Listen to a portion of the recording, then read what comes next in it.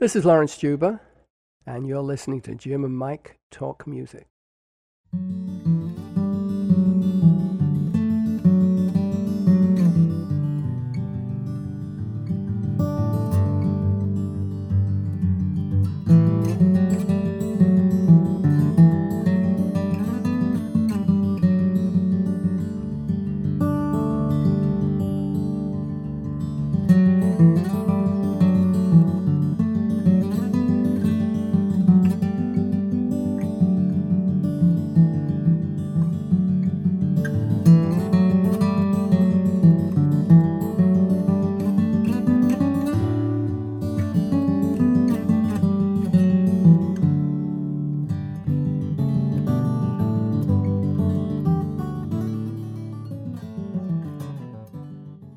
Good morning. My name is Mike. I'm Jim. Hey, Mike. Welcome to Jim and Mike Talk Music. You've got a few guitars in the background. Wow, just like I imagined it. Are you, you're in California, is that correct? I'm in LA, yeah. LA, okay, very good. We'll start with your newest album called Select Blends. What is that? Select Blends, is that your newest one? Oh, Select Blends. Yeah, that's my newest album, yeah. So you put out 27 albums? Is that correct? No, I think it's more than that. More than that? I lost count. That's It all impressive. depends on what you include. If you include stuff that I'm featured on, Oh, okay. Yeah. like on my label, we just put out a record that I'm the featured guitar player on. That I'm not the primary artist, but I think I've done like 30. Okay. But I lost count some time ago. What about that latest one that you just mentioned? We're interested in that. What about that one? Well, during lockdown, I took to doing Facebook Live 3 times a week, what I call Tea Time with LJ. Yeah. LJ, that's me. Yeah. That, just like mostly half-hour sessions, sometimes long, but mostly that. And I kept an archive of all of them. And because I was running everything through my studio here, I had decent audio quality, much better audio quality than Facebook allowed. And I just chose 8 originals and 8 tunes and put them into an album, just so that there was some memorialization of that experience. Brought on by COVID, most likely, like a lot of people. Oh, yeah. I mean, I wouldn't have been doing that were it not for the fact that, we'd shut down everything. Yeah. And people really seem to appreciate it. And I still do them periodically. I did one on last Wednesday to I watched Tea Time. The anniversary of Paul and John meeting, yeah. That's just, it was something that kept me in shape, too, and kind of gave me the opportunity to dig deep into my own repertoire. I mean, I've written over 150 tunes, solo or acoustic with ensemble, and as well as, doing kind of instant arrangements of tunes and stuff like that. It was really, it was a good experience for me to do, and it kept me out of trouble. Yeah. There was some live streams I would watch a couple once a week, and then some people once a month. So 2 or 3 times a week. What did you say? Actually 5 days a week, and it just was too much because I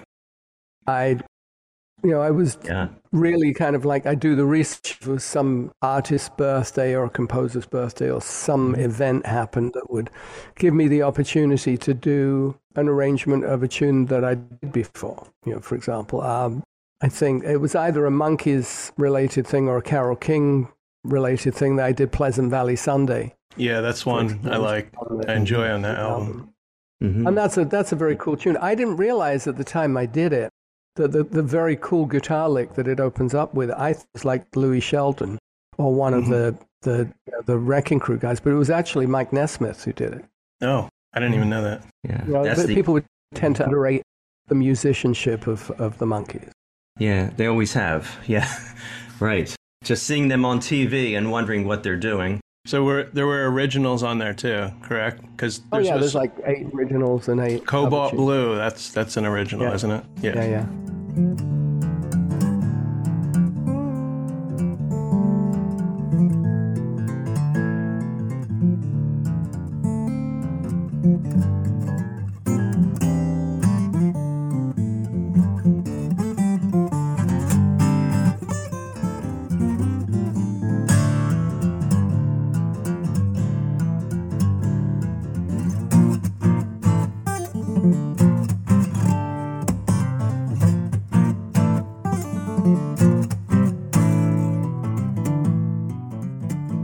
Yeah, I like that. I like Paint It Black on there too. Yeah, that's a cool one. And you know, that was just like what I call an instant arrangement. I mean, when I do arrangements of tunes, especially Beatle tunes and standards, I might spend, you know, a fair amount of time, it may be months, really refining the arrangement.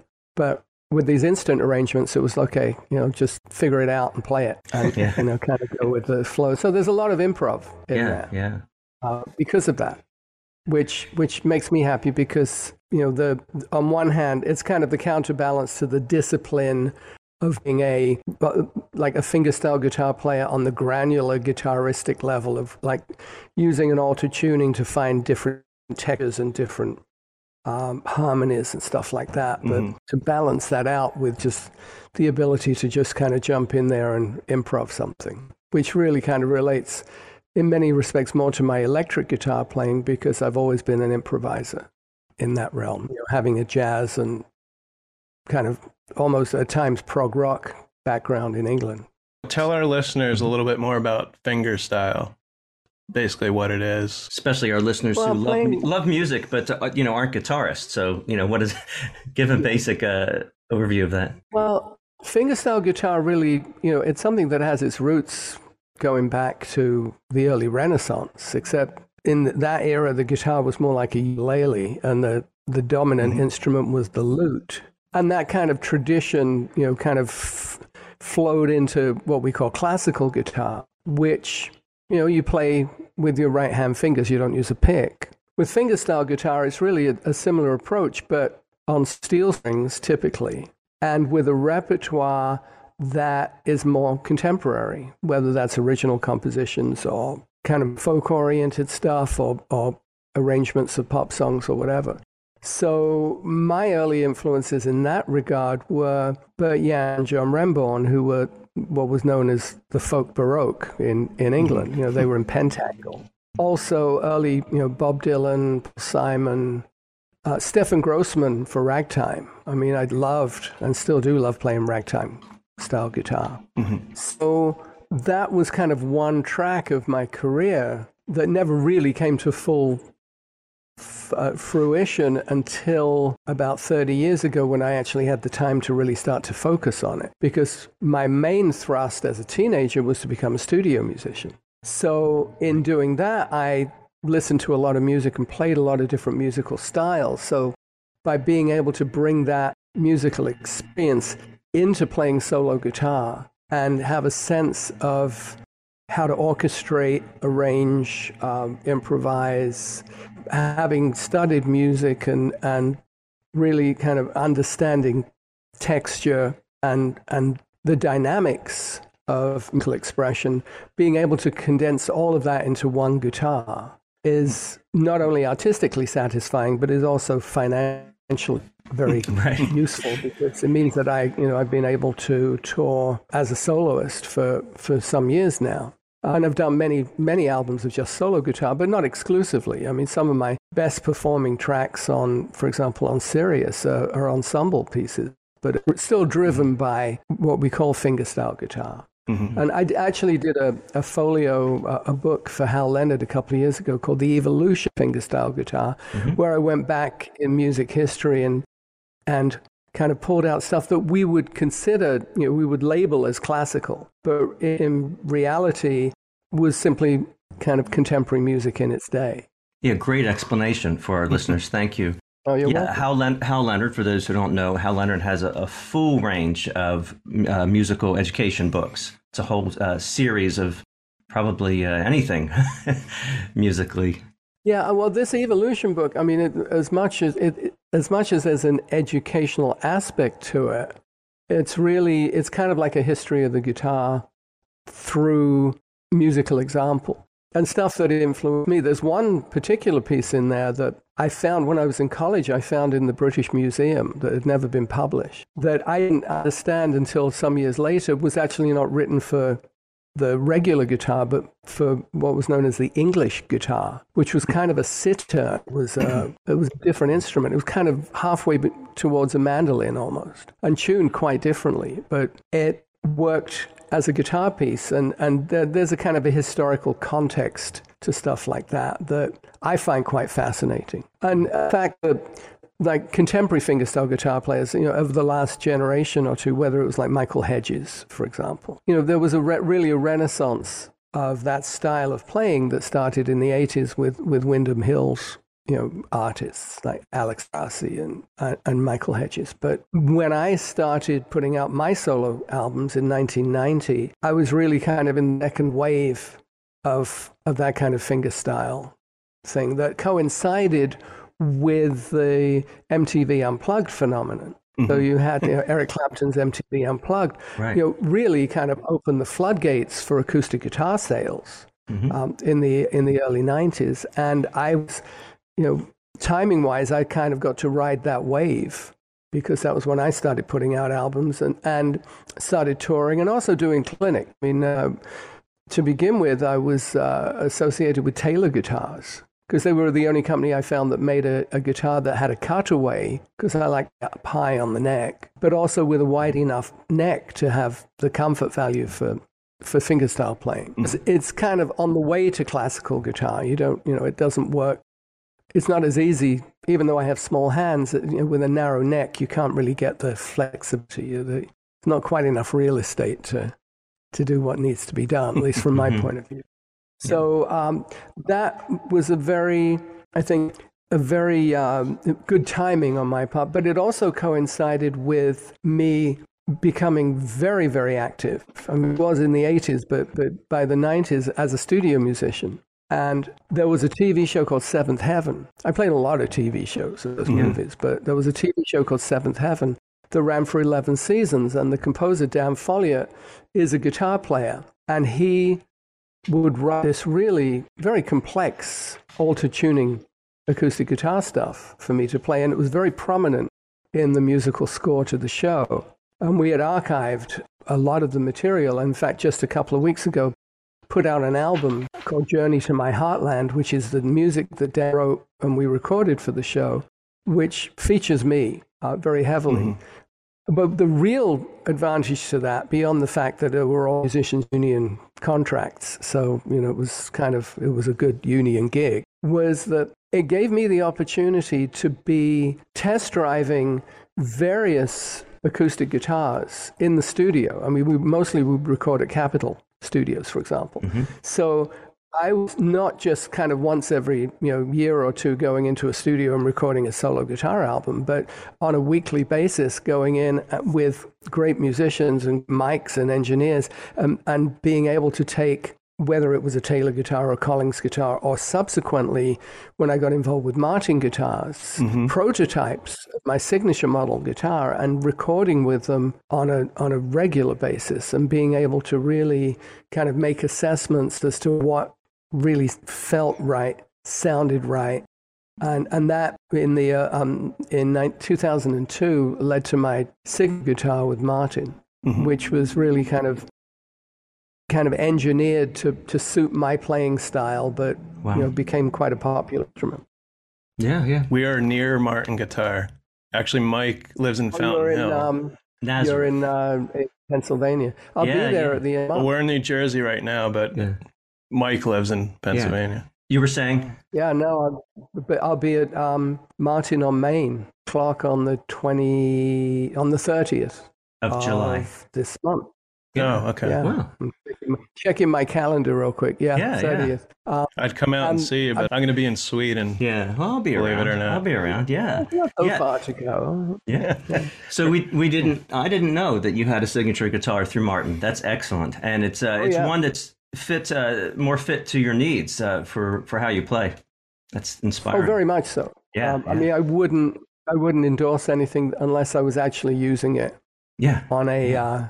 on a daily, minute-by-minute basis. Wow. And been through, and the process was really interesting because once, we had an established body style, what's known as a model, which is a smaller body. It's not like a dreadnought size. It's the same body size as a triple R, but with a longer scale length, slightly shorter than a Fender scale length, but it's like 25.4 inches, which lends itself well to tuning down for the alter tuning stuff that I do. But going through a series of editions and prototypes with different body woods. So we did like mahogany, Brazilian rosewood, Indian rosewood, Madagascar rosewood, Guatemalan rosewood, koa, maple, and I've actually settled on Cuban mahogany with a high alpine Swiss spruce top cut on the waning moon. It's what's known as it's not known as moon spruce, I don't know that which is kind of a natural way of aging the wood, because when they cut it on the waning moon, the sap in the tree is at its lowest, so you get a drier log. Wow. The unnatural doing that is what's known as torrefication, where they kind of roast the wood to extract a certain amount of moisture, so that you just get a livelier guitar out of it. So all of that, and being in the studio and having the opportunity to really kind of like compare all this. And also, on stage. But because on stage, typically one is using a pickup, so the natural acoustic sound of the guitar tends to be a little subdued compared with the general dynamics of the electronic.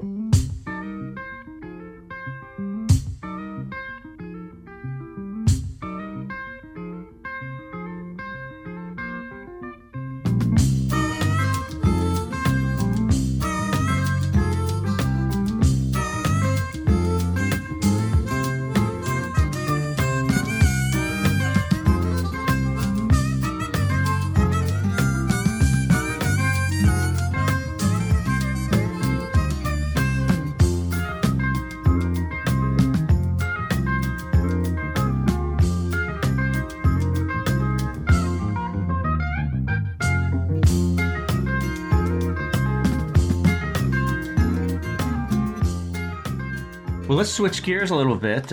We're going to go back a ways. Back to the... We like to talk about the band Wings. Oh, yeah. Which you were in from 1978 to 81. Can you tell us a little bit how this came about? Were you friends with Denny Laine? You were friends with someone that maybe recommended you? I was a studio musician in London. Mm-hmm. I was working 7 days a week, doing 3-4 sessions a day at a time. Very busy. It's hard to imagine. Yeah. And I was playing lead guitar on a TV show with David Essex, who was a big pop star in England at the time. And every week on the show, we would have a guest artist. So one week was like Ronnie Spector, which was kind of really cool. Yeah. But the next week was Denny Laine. And we did Go Now, the old Moody Blues hit, which was a staple of Denny's work also, in the Lost with Wings. And he liked my playing, called up the musical director a few days later and said, is he versatile? Because apparently, Paul and Linda were looking for somebody who was going to replace Jimmy McCulloch, who had just a wider musical range. And over the next few months, I ran into them, Paul, Linda, and Denny, at a studio in London where they were recording, and they were running. And I was early for my session, and so I got to kind of hang with them for a little bit. But it wasn't until about 6 months later that I was at Abbey Road. I was actually in studio too. I was in the Beatles studio, and I got a phone call, which was very unusual. Of course, this is before cell phones. But to actually a phone call in the studio was usually, the last time it had happened was when my father had passed away. So it was kind of, I'd never been up into the control room. I'd done plenty of sessions in Abbey Road, Studio 2, but I'd never been up the staircase, because you didn't do that. As a musician, you were kind of down. You have your place. Yeah, you're performing. Yeah, at least we didn't have to wear lab coats like the engineer. But I went to answer this phone call, and on my way through the control room, it was like, ooh, look at that console. It had quadrant faders. Instead of a throw of a fader, they had those kind of like curved faders like you see in the pictures on the Beatles session. And it was McCartney's office on the phone saying, Denny wants to know if you can come and jam on Monday. And, oh, by the way, Paul and Linda will be there, which panicked me a little bit because I really didn't know any Wings tunes. So I borrowed some LPs from my brother. And realized that there was no way I was going to identify, enough of the tunes to know what we would playing. And as it turned out, at the audition, we did some Chuck Berry tunes and some reggae grooves. Yeah. Then I got offered the gig. Steve Holly, the drummer, auditioned at the same time as me, and we, and when Paul said, "What are you doing for the next few years?" I had to think about it seriously for about a nanosecond, because I was giving up a career that I had spent my entire teenage years kind of building up to, and had accomplished my goal, but I wasn't going to turn down the opportunity to work with Paul McCartney. Yeah. Oh, yeah. I ended up working with three of the four Beatles. So yeah. Wow. Excellent. You were on the last album. All right, Jim's got the album right here. Take a look here. Yeah, this is Glare. And you're in the where am I? Red jacket. Yeah, is that a red leather jacket? Actually, a brown jacket. It's brown. color. Yeah, brown and Do you still have that? In the pre-digital age, color separation wasn't quite as accurate. Do you still have that jacket? Probably wouldn't fit me anymore anyway. Okay. Yeah, I think You've lost weight. I understand. I grew a size or two since then. So Mike and I, we were 13 when this album came out. Right. And it was my first introduction to Wings, so it's my favorite album because, just memories. Again, you're buying an LP or you're listening to the radio. That's how you're getting your music. That's at how the it age was in those days. Yeah. So at the age of 13, the oddest song to me, well, there's another odd song in this album, but Getting Closer, because of the word salamander. And I don't know, maybe I had a salamander at the time. You like reptiles, But I never heard the word salamander in a song before. No, I don't know that it's ever been used in a song before. It's not referring to a reptile. No. But a salamander, another meaning of salamander is like a fire sprite. It's like if you look at those little kind of flames that shoot up are called salamanders. Okay. Yeah. Well, as a 13-year-old, salamander. Yeah, we just know them under rocks. Yeah. Okay, so we learned something. So those little, as you say, sprite, the little sparks that fly out from a fire, they're a salamander. When he says my salamander, you kind of think of this girl as having kind of a fiery spirit. Oh, okay. Now I know. I never knew that.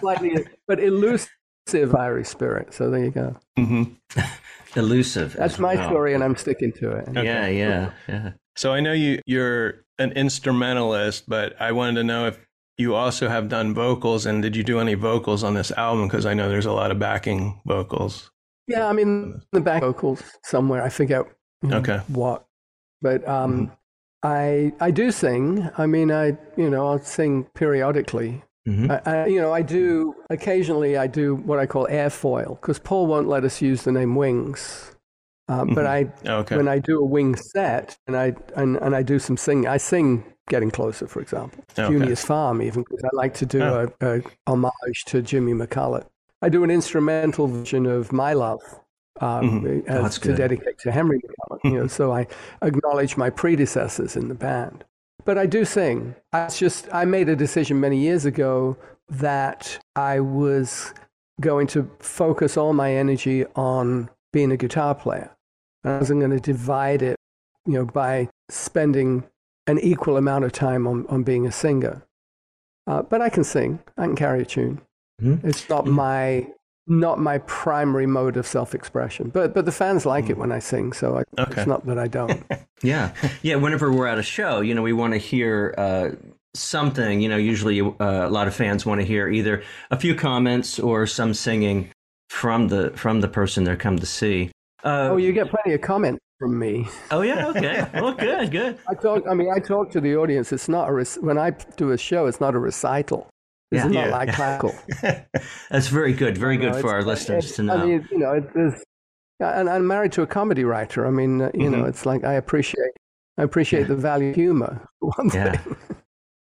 Hey, speaking of singing, the lyrics to one of the more famous songs was the Rockestra theme. Why haven't I had any dinner? Yeah. Yes, and it doesn't really qualify as a lyric. It's more like a. Believe it or not, that yell. Yeah. So I've heard that, and it took me 40 years to actually see that and know what he's saying. Why haven't I had any dinner? No. You don't know any story. Is he just winging it, so to speak? Wing. No, I mean it is a musician's lament, because very often, you show a gig, you do sound check, and then you do the show, and you're hungry already. And you've forgotten to eat. You don't really have time to eat. Yeah. So it was kind of like the old big band thing, like Pennsylvania, whatever it was. I think it was the Miller Band or one of those that would yell. They would yell something. Yeah. And Paul liked the idea. You have this huge rock orchestra to have them yell something out. Yeah. Yes. Why haven't I had any dinner? Whoa, whoa. I mean, yeah. There you go. Very good. Very good. So what was that experience like? Because that song was not originally a Wings song. There were a lot of great musicians that were brought in on now, that when song. you say it wasn't originally a Wings song, Well, that's what I read. I know not everything's true. Technically, it was a Wings. I mean, it was. Okay. Paul presented it to the band and said, "I want to do this as a rock orchestra." So it was Wings plus members of the Who, Led Zeppelin, Pink Floyd, etc., etc. But it was still fundamentally a Wings tune. Okay. And it was written for Wings. It wasn't written for any other purpose. Right. I think somebody was it. Dwayne Eddy or somebody did a cover of it at one point. Okay. Somebody else did a version of it. It's not very complex. The song. It's not very complex, but it's kind of straightforward. No, but it's got a cool progression where the melody, as the melody repeats, the chord progression goes from a C to a B flat to an A flat and then to an F over an A, which is kind of a cool way of doing it. Yeah, so that sound was something different and catchy to people's ears, I imagine. Yeah. And that was used as the theme song for a radio sports show in France for years. They still may use it for. I did not know. Wow. In France. Speaking of, we talked about the finger style, and then I'm thinking too, about strumming. You're slow or some aggressive strumming. And then, of course, picking with a pick, the different styles that I can imagine. I'm a drummer, not a guitarist. With Wings, were you doing a mix of all three? Say on your electric guitar, what were you doing with Wings? Well, I was primarily lead guitarist. So playing guitar solos, playing like on old Siamsa, for example, doubling Paul on the riff. But I also did acoustic guitar stuff, some of it finger picking, some of it strumming. I played bass on Love Awake because Paul, when we cut the track, Paul and Denny were playing acoustic guitars. I played bass, and he liked that I'd played. So when we went to finesse it, I thought that he was going to do it, but he said, "No, you do it. I like your part." Oh, very good. And that really, I mean, I'm pretty versatile in what I do.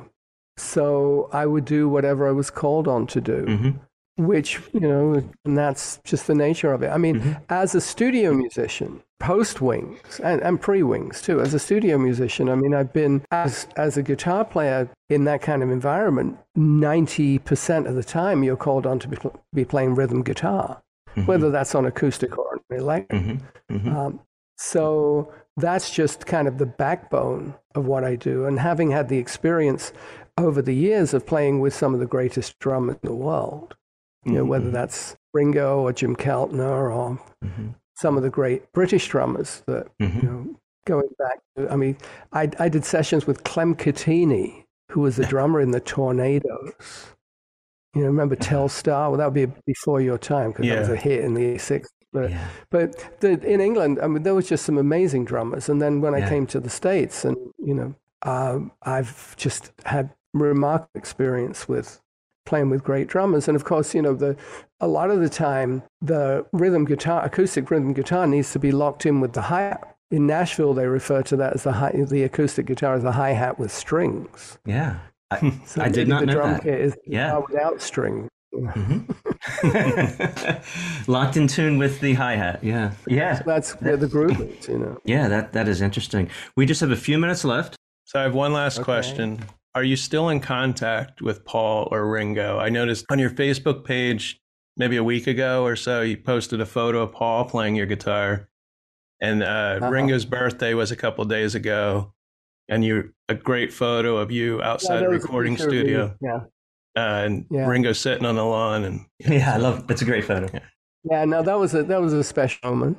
I just written a piece, and he said, "Oh, play it for me." So I did. You know, it's like my audience was Ringo Starr. Yeah. How cool is that? Yeah. I mean, I'm in touch with Paul. We trade emails periodically. And Ringo, last time I saw Ringo was at the Paul Simon concert at the Hollywood Bowl, when we sat down in our box, and then right in front of me, I saw Jim Keltner sit down. So. And then Ringo was sitting next to him, so got to say hi there. Yeah, but that's cool.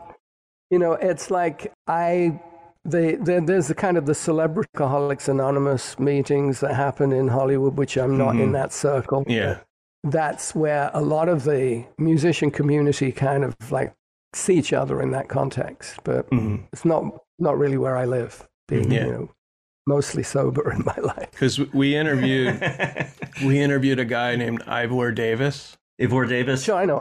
That's your middle name. Yeah. Ivor is your middle name, I saw. Well, actually, technically, on my original certificate, it was my first name. But nobody ever called me, except when I was in trouble at high school, and then Ivor Juba would get called in the office. Yeah. But when I came to America, I switched it around, you know, and it became eventually, you know, legally, I'm Lawrence Juba at this point. Made the switch. But Ivor, I know I saw him recently actually at the NAMM show. Because he posted, he was at Ringo's birthday party. I was surprised in Beverly Hills. He posted some photos. The other day. We had a great interview with him probably about a year ago, and a great man. So interesting. He's lovely. Yeah. Well, you know, all these people that had kind of Beatle experiences in the 60s have really interesting stories to tell. Oh yeah. I think my favorite person to talk Beatles with is Mark Lewison, because he knows more than anybody. Yeah. Ivor wrote a great book. I don't know if you read it. I read it. Yeah. It's a good one. We both read it. So LJ, it was great talking to you. And our listeners, you can check out LJ on Facebook. I don't know if you're on Instagram. On my website, lawrencejuba.com. I have a mailing list. And check out Tea Time. Tea Time is not as regular as to be, because I'm just really busy. Yeah. Producing, writing, recording. Been working recently with Albert Hammond Sr., not Albert Hammond from The Strokes, not Junior, but his dad. Oh, okay. Who Never Rains in Southern California, and The Holly's the Air That I Breathe, and Nothing's Gonna Stop Us Now for Jefferson Starship. Wonderful songwriter and very cool guy. All right. Thanks so much for your time. You're very welcome. Anytime. It's great talking to you. All right. Thank you. Stay well. All right. Bye-bye. Bye. All right.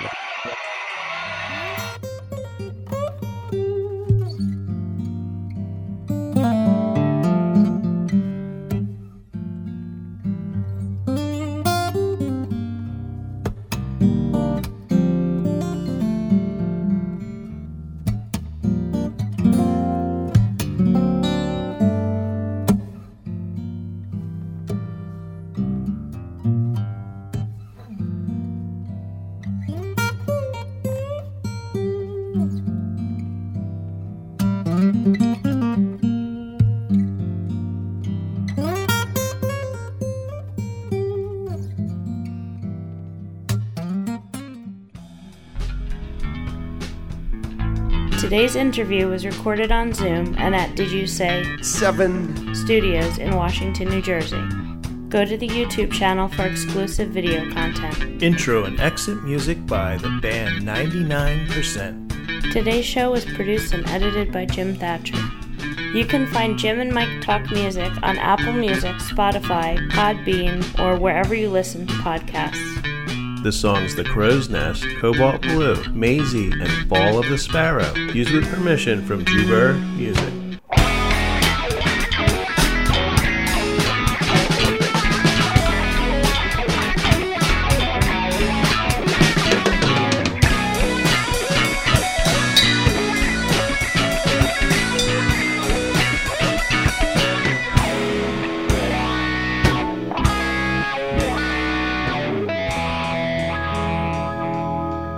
Good night, everybody!